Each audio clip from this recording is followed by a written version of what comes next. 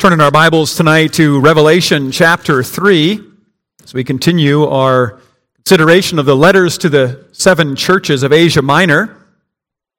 Looking at verses 7 through 13 of Revelation 3 this evening, we remember who is speaking. It is the Lord Jesus Christ, the one who is the first and the last, the living one, the one who died and who is alive forevermore, the one who has the keys of death and Hades, as we read about it there in chapter 1, the one who walks among the 7 lampstands, the one who walks among the churches, and that picture of the lampstand, of that of bringing light, is fitting for us tonight because we're going to be talking about witness, giving witness to our faith. And as we do that, we remember by these very pictures that we are called to be bearing the light and showing that light to those around us, and trusting that God, who is faithful to His promises, will use that word to bring light and life to those who hear. Direct your attention to the 7th verse of Revelation 3 as we read God's own word. And to the angel of the church in Philadelphia write, the words of the Holy One, the true one, who has the key of David, who opens and no one will shut, who shuts and no one opens. I know your works. Behold, I have set before you an open door, which no one is able to shut. I know that you have but little power, and yet you have kept my word and have not denied my name. Behold, I will make those of the synagogue of Satan, who say that they are Jews and are not, but lie. Behold, I will make them come and bow down before your feet, and they will learn that I have loved you. Because you have kept my word about patient endurance, I will keep you from the hour of trial that is coming on the whole world, to try those who dwell on the earth. I'm coming soon. Hold fast what you have, so that no one may seize your crown. The one who conquers, I will make him a pillar in the temple of my God. Never shall he go out of it. I will write on him the name of my God and the name of the city of my God, the new Jerusalem, which comes down from my God out of heaven, and my own new name. He who has an ear, let him hear what the Spirit says to the churches. So far, the reading of God's own holy word. Grass withers, the flowers fade, but the word of God stands forever. People of God, I want to begin tonight by looking at the background of the city to whom where this church is located. This letter is written to the church in Philadelphia, and I think it will help us to understand some of the imagery, some of the reason for why Jesus speaks the way He does, and help us to learn what the word says to us as well this evening. The city's past was something of a tragedy. It was a city that had experienced a great earthquake in the year 17 and lived for many years thereafter with a lot of aftershocks. And so the city was found it nearly impossible to recover. Every time it would try to reestablish a building, an aftershock would occur and the building would crumble. People wouldn't live in their houses. They were living out in the countryside because they were afraid that their own homes would crumble, that an aftershock could come at any moment unannounced, as these things are. They're afraid to go into the temples. And there is not much in Philadelphia that is all that stable at this time. Citizens saw their need for help. That's one thing that we can recognize. They knew that they had a need to be helped, so they asked for it, and they asked for it from the Roman Empire. They were under Roman rule or under the Roman influence at this time, and they went to Rome, and there was economic relief given to them in the form of subsidies, in the form of relief from taxes. And so out of honor to Rome and to the emperor, they named the city a new name. They named it Neo Caesarea, Caesar's new city. Something of an act of praise or an act of worship, we might even say, as they looked to the one they believed would give them new life. The city had admitted its weakness, looking for help, and so too the church. Jesus ties in his message to the church along with the city. He says, "You too are weak. You too have little power. But do not doubt that I am able to deliver, that I am able to secure your life." He says it this way, "I know you have little power, but I have set before you an open door, which no one is able to shut." Verse 8. Well, we're going to look at that in a moment, but what we want to note here at the outset is that weakness has something to teach us. And this church understood its weakness, and they then were to give attention to the one who was speaking to them of their strength being found in him. If we know ourselves to be weak, we must look somewhere to find strength, and we need to look outside of ourselves. I said the city of Philadelphia looked to the Roman Empire to give it new birth. This helped to serve the city's economic life, but that is, of course, passing. These things don't last. Economies rise and fall, and material things don't endure. Christian knows that true life and strength and stability is found in God. And that's what Jesus reminds the church of here. He acknowledges their weakness. You have little power. But he assures them that he has set an open door before them. What does that mean? What do we make of that open door? There's a number of different interpretations, commentary given to those to that particular phrase. I've put an open door before you. I want to look at that with you tonight. I want to look together at a few different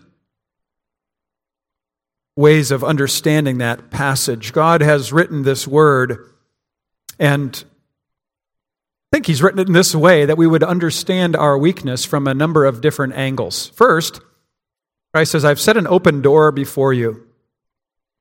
Well, first thing I want us to notice is what Jesus is saying in the context of this letter is, the only way you're going to enter the kingdom is through me. You're not capable, you're not able to come on your own strength. The Jews were attacking the church. This church had a similar challenge to it as a Smyrna church. The second letter that we read, there were Jews among them, also referred to there as a synagogue of Satan. We saw that already. And they were claiming that they would determine who comes into the kingdom, who's permitted to come in, and who may not come in. Jesus says, "I am the open door. I am the one who sets the door open before you." This synagogue of Satan, this group of Jews who was creating problems for the church, had no right to declare who entered the kingdom. They were not the gatekeepers. They were not the door.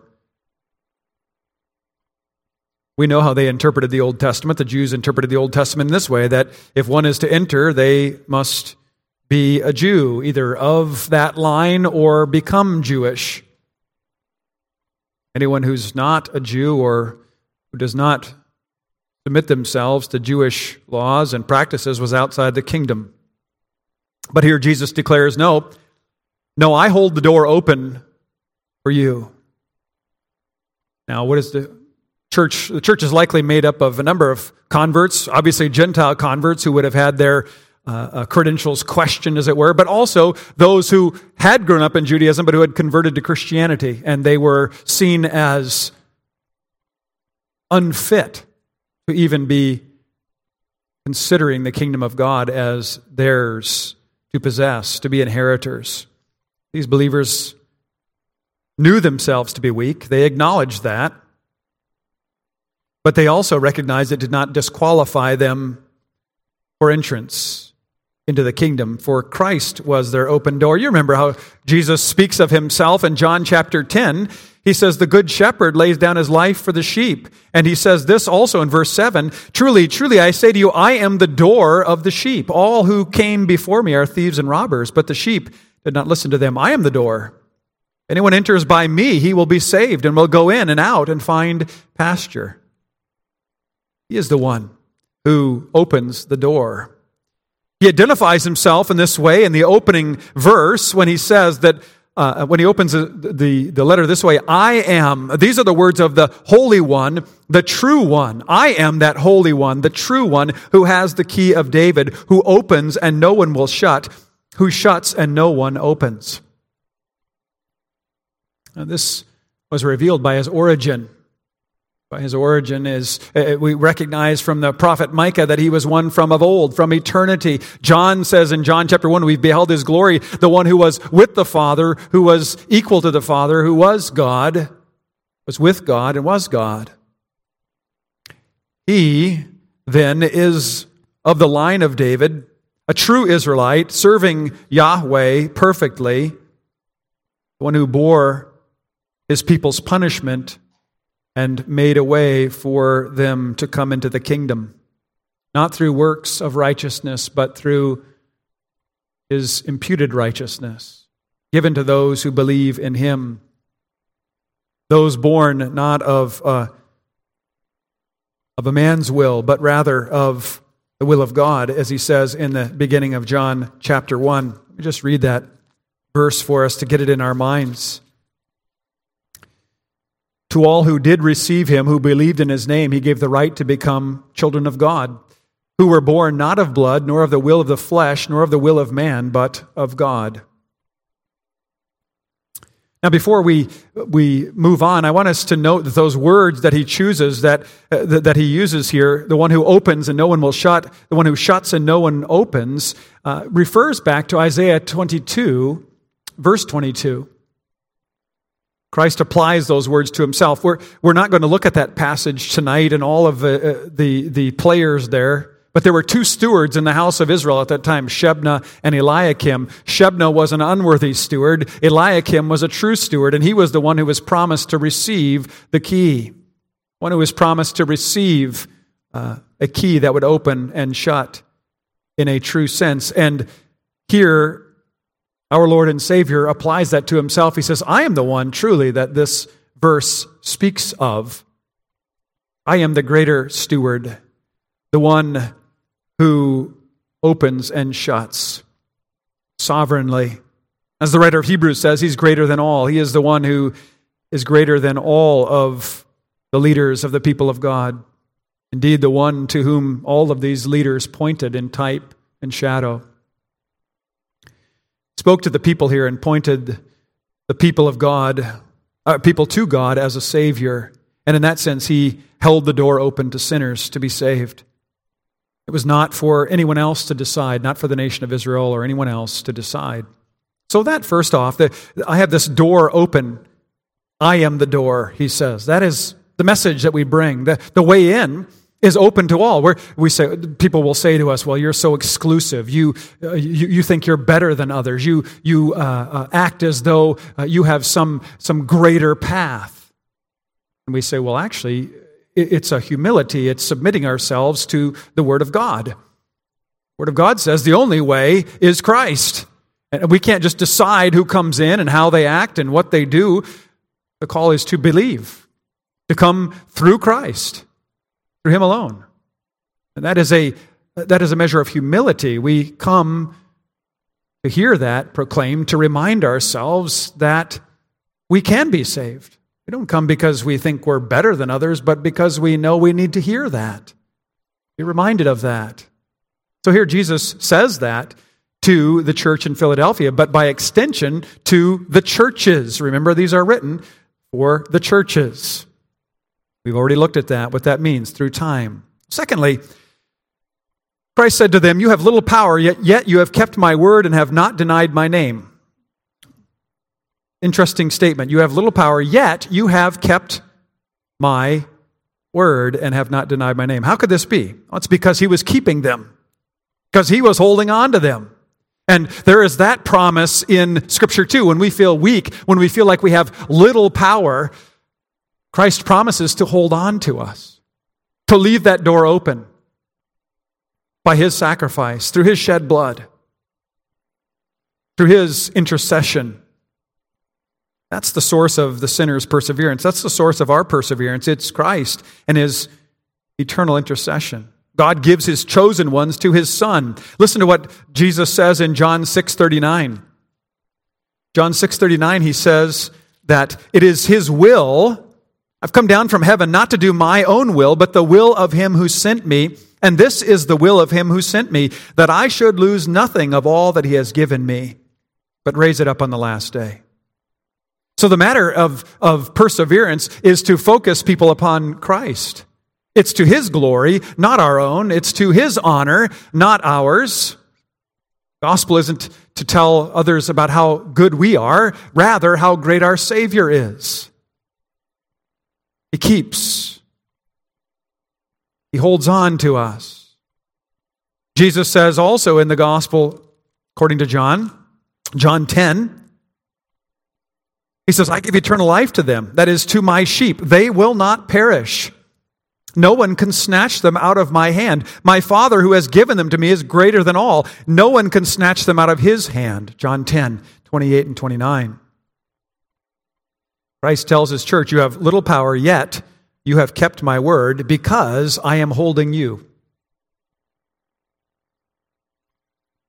He indicates that trial will come upon the earth, but He promises that He will keep them, and by inference, all of His own throughout the ages by His power from that hour of trial that's coming. It's not clear what this hour of trial is really referring to. We need to remember that this is apocalyptic literature, however, and it doesn't need to be specifically an hour. It can refer to a period of time. It's symbolic, an hour of testing, an hour of trial. And so it likely has a double referent. It can refer to that trial that's coming upon them soon, but also to the trial that happens to God's people until He returns. God is going to keep. Christ is going to intercede for His people who are weak and have little power. This is a letter for the churches, a letter not just for Philadelphia, but for God's people throughout time.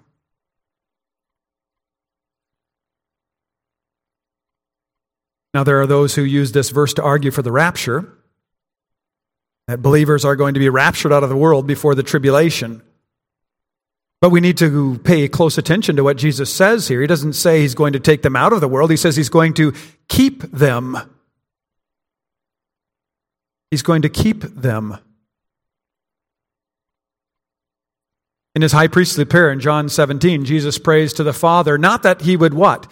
Take them out of the world, but that He would keep them from the evil one, that He would protect them, that He would hold on to them and lead them through all of the attacks of the evil one. And we're told that we will have difficulties in this life, but He has overcome, and we overcome by our faith in Him. We believe that the Bible teaches that we're in the days of tribulation now, upon the time of His ascent until the time of His second coming. The days are evil, the days of trouble are upon us in trial, and we're kept by Christ through the work of the Spirit. So that, secondly, by understanding weakness. What weakness do we? We're weak to persevere. We can't do it on our own. And thirdly, Jesus holds the door open for the conversion of others. We see that in the context as well. Behold, I've set before you an open door, which no one's able to shut. Behold, I will make those of the synagogue of Satan who say that they are Jews and are not. I will make them come and bow down before your feet.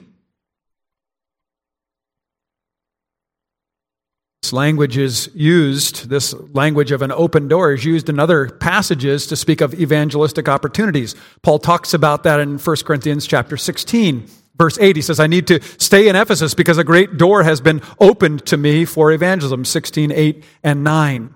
2 Corinthians 2, he saes, there is a door that appeared to be open, but God would not allow me to be there. But he speaks of it in the way of an evangelistic opportunity. What does this phrase open door mean? It often looks, or is taught in the Word to speak of evangelistic opportunities. And here Christ speaks of that when he says some of the Jews would come and bow down before them and what? Learn that He loved them. They will come, bow down before your feet, and they will learn that I have loved you, into verse 9. They will see that God saves Gentiles. In the Old Testament, Isaiah's prophetic message was this, that the Gentiles would come in and acknowledge that God had been good to them, that God was surely among them. Listen to what it says in Isaiah 45, verse 14. Surely God is with you, and there is none else. God promises that they would come from the nations, from the east, from the west, and they would be those who were brought in, and they would see that God was good to Israel. But here, God says he would reverse things, that the Gentiles would be walking in the faith, and some of these Jews would be converted. Let's see how that plays out in the rest of Scripture, at least in part. Paul, the proud Israelite, had to learn this when he met Christ on the road to Damascus, and then in his what I like to call his seminary training, his 3 years in the Arabian desert. Galatians 1 verse 18 tells us about that. He's with the Lord. He learns what God's plan is, how he's going to suffer greatly for the gospel among the Gentiles. He sees that, and he recognizes that God's Messiah would come to offer salvation to the nations. And we rejoice in that because that means we're included. That means that God has brought us in. This has a direct bearing upon our own understanding of how we can find strength in our weakness. It's in Christ. Paul shows this. Just one illustration. Paul shows this in Romans 15. He's talking to the congregation there, and he's saying, receive these people from various people groups. Receive them as brothers in the Lord. Listen to what he says in Romans 15, verses 8 to 12. For I tell you that Christ became a servant to the circumcised, that is to the Jew, to show God's truthfulness in order to confirm the promises given to the patriarchs, and in order that the Gentiles might glorify God for his mercy. As it is written, therefore I will praise you among the Gentiles and sing to your name. And again it is said, rejoice, O Gentiles, with his people. And again, praise the Lord, all you Gentiles, and let all the peoples extol him. And again, Isaiah says, the root of Jesse will come, even he who arises to rule the Gentiles. In him will the Gentiles hope. This is Paul speaking. He has had a radical transformation in his understanding of the gospel being only for the Jew. He says, no, it's very clear. I'll show you that here in a few moments. That's very clear that the gospel is going to the Gentiles.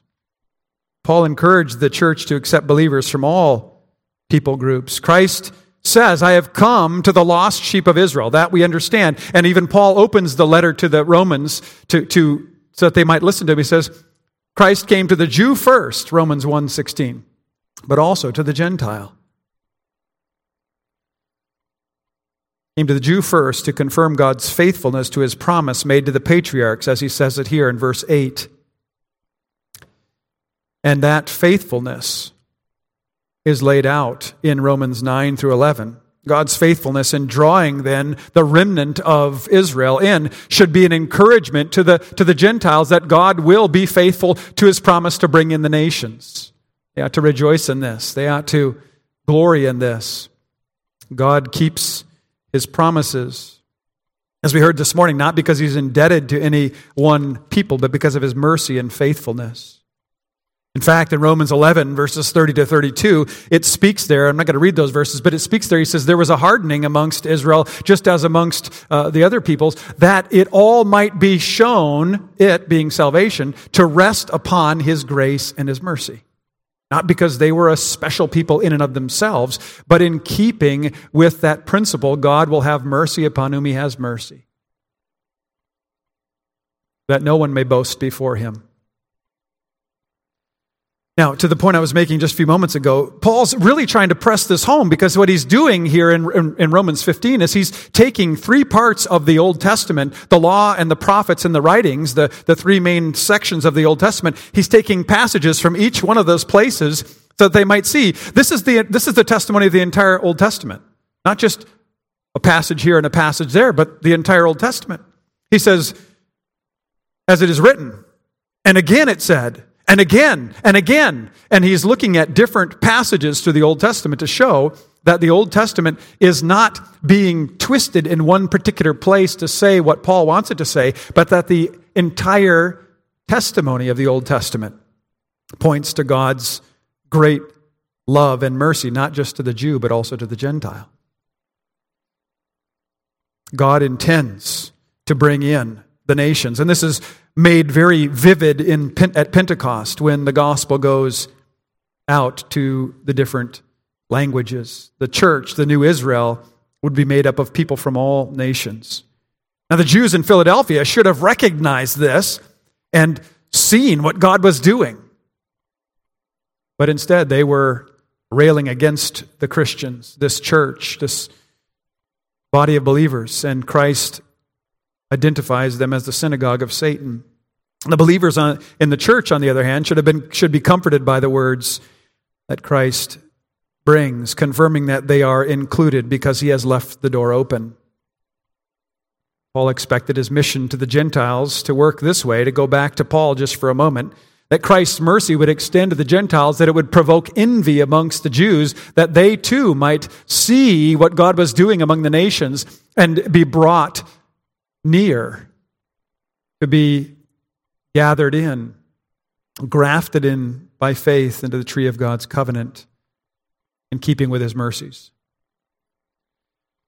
Well, what weakness are we looking at here? Well, the weakness of witness, right? We're very uncertain about how we should go about this. We don't like to share our faith. We don't really know what to say always, and we're thinking, well, how is this going to even happen? What do I say, and will it matter?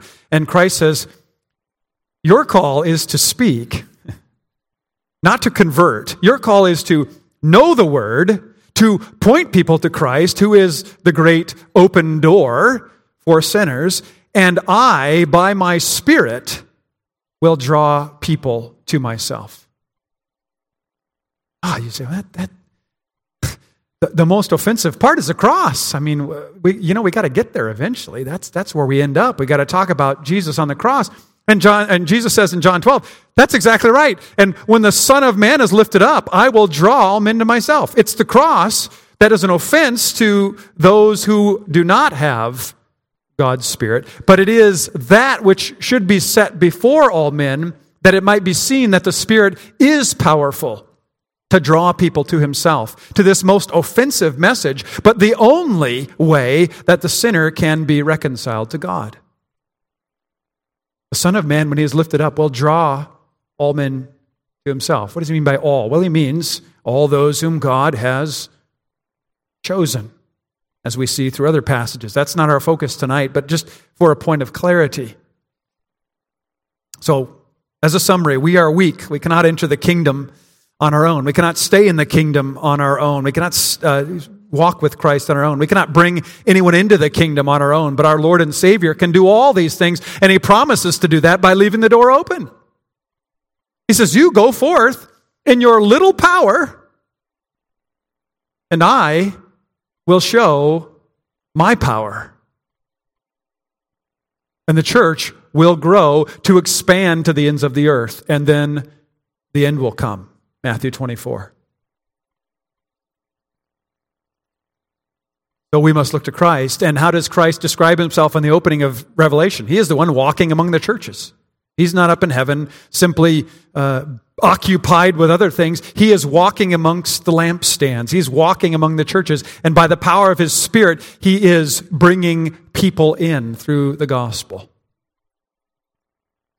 Even through weak vessels. In fact, our weakness magnifies his strength, as Paul says. We have this treasure in jars of clay, 2 Corinthians 4, so that it might be very apparent that it is not of us, but the power is of God.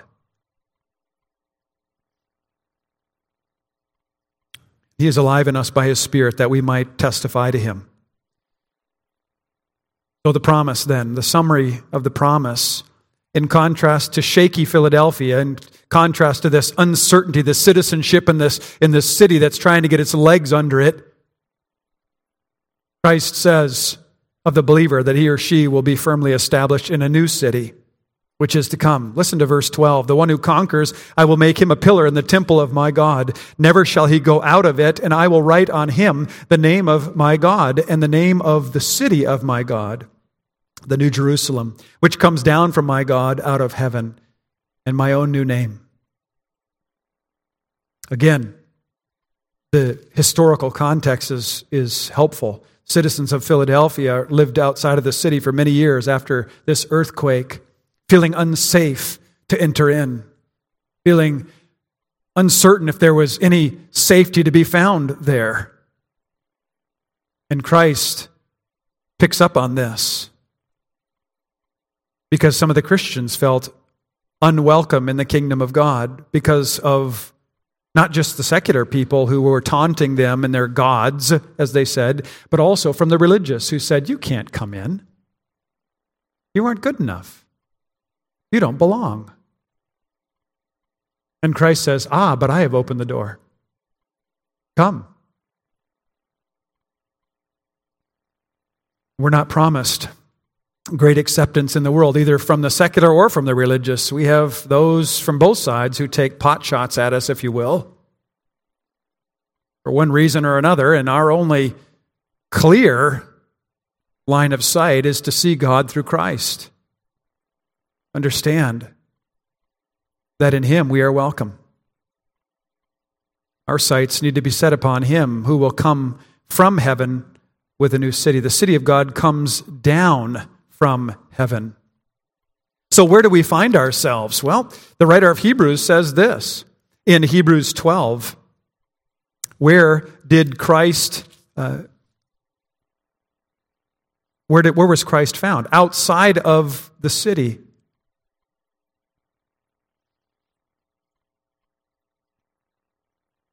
Chapter 13. So Jesus also suffered outside the gate in order to sanctify the people through His own blood. He suffered outside the city, appearing to be unwelcome, to be unworthy to enter. Therefore, let us go out to Him outside the camp and bear the reproach that He endured, declaring that He is the despised one who has become what? The cornerstone, the chief cornerstone. And it is glorious in our eyes, says the psalmist. And through Him, then, let us continually offer up a sacrifice of praise to God through Him. For here we have no lasting city, but we seek the city that is to come, whose architect and builder is God. We know that this earth will not endure. Writer says in Hebrews 12 that in the end the heavens and the earth will be shaken. And what will happen? Or why will this happen? It'll be shaken in order to remove the temporary things so that what is eternal can be revealed. And then the end will come and we will be established with Him. The city comes from God. It is eternal, not like the city of man, which is so unstable. One more aspect of this passage that we have to consider, and that is Christ's word to the church. I am coming soon, verse 11. Behold, I'm coming soon. Or in this instance, I am coming soon. That makes us think of a time reference. We think, well, when is this soon going to be? Well, in apocalyptic literature, it doesn't necessarily mean chronologically. It means more of a certainty that He is coming. There is nothing that's going to keep this from happening. He is coming soon. That's how we need to understand this. And he gives this final encouragement there at the second part of that verse 11. Hold fast what you have so that no one may seize your crown. Hold fast to the crown of faith. That's what God gives. That's how God decorates us, if you will, or sets up a crown of faith upon our heads. Says, you are my child. You have you're wearing that which welcomes you, identifies you as a citizen in this new kingdom. You may come in. You bear a new name, child of God, as we saw in John chapter 1, verse 12. This cannot be taken from you. It's a gift of God bestowed on Him. And He will never turn His back on His own. He will keep us. Time passes very quickly. But Christ will certainly come to earth. And when He does, all the world will bow the knee to Him, declaring Him to be Lord, to the glory of the Father. then the old order of things will pass away. And Jesus says, as he closes this letter, he who has an ear, let him hear what the Spirit says to the churches. Amen. Pray. Well, Father, we thank you for this passage. Reminder that though we are weak, you are strong. That we have such little power. That you are all glorious. That though we have little power, you have entrusted us with the gospel, which points us to Christ, in whom is our boast. We do not boast in ourselves, but we boast in the cross, where our Savior and Lord gave his life that we might have all of our sins removed, that we might then, as we believe, have that new name, child of God, son of God, inheritor. Behold, how great is the love the Father has lavished on us, that we should be called sons of God, inheritors. And that is what we are. Lord, help us to walk humbly, to walk in a right path with you in this world, and not to be afraid to call others to see Christ for who he is, that they might know life in him. Hear us, we pray, for his sake. Amen.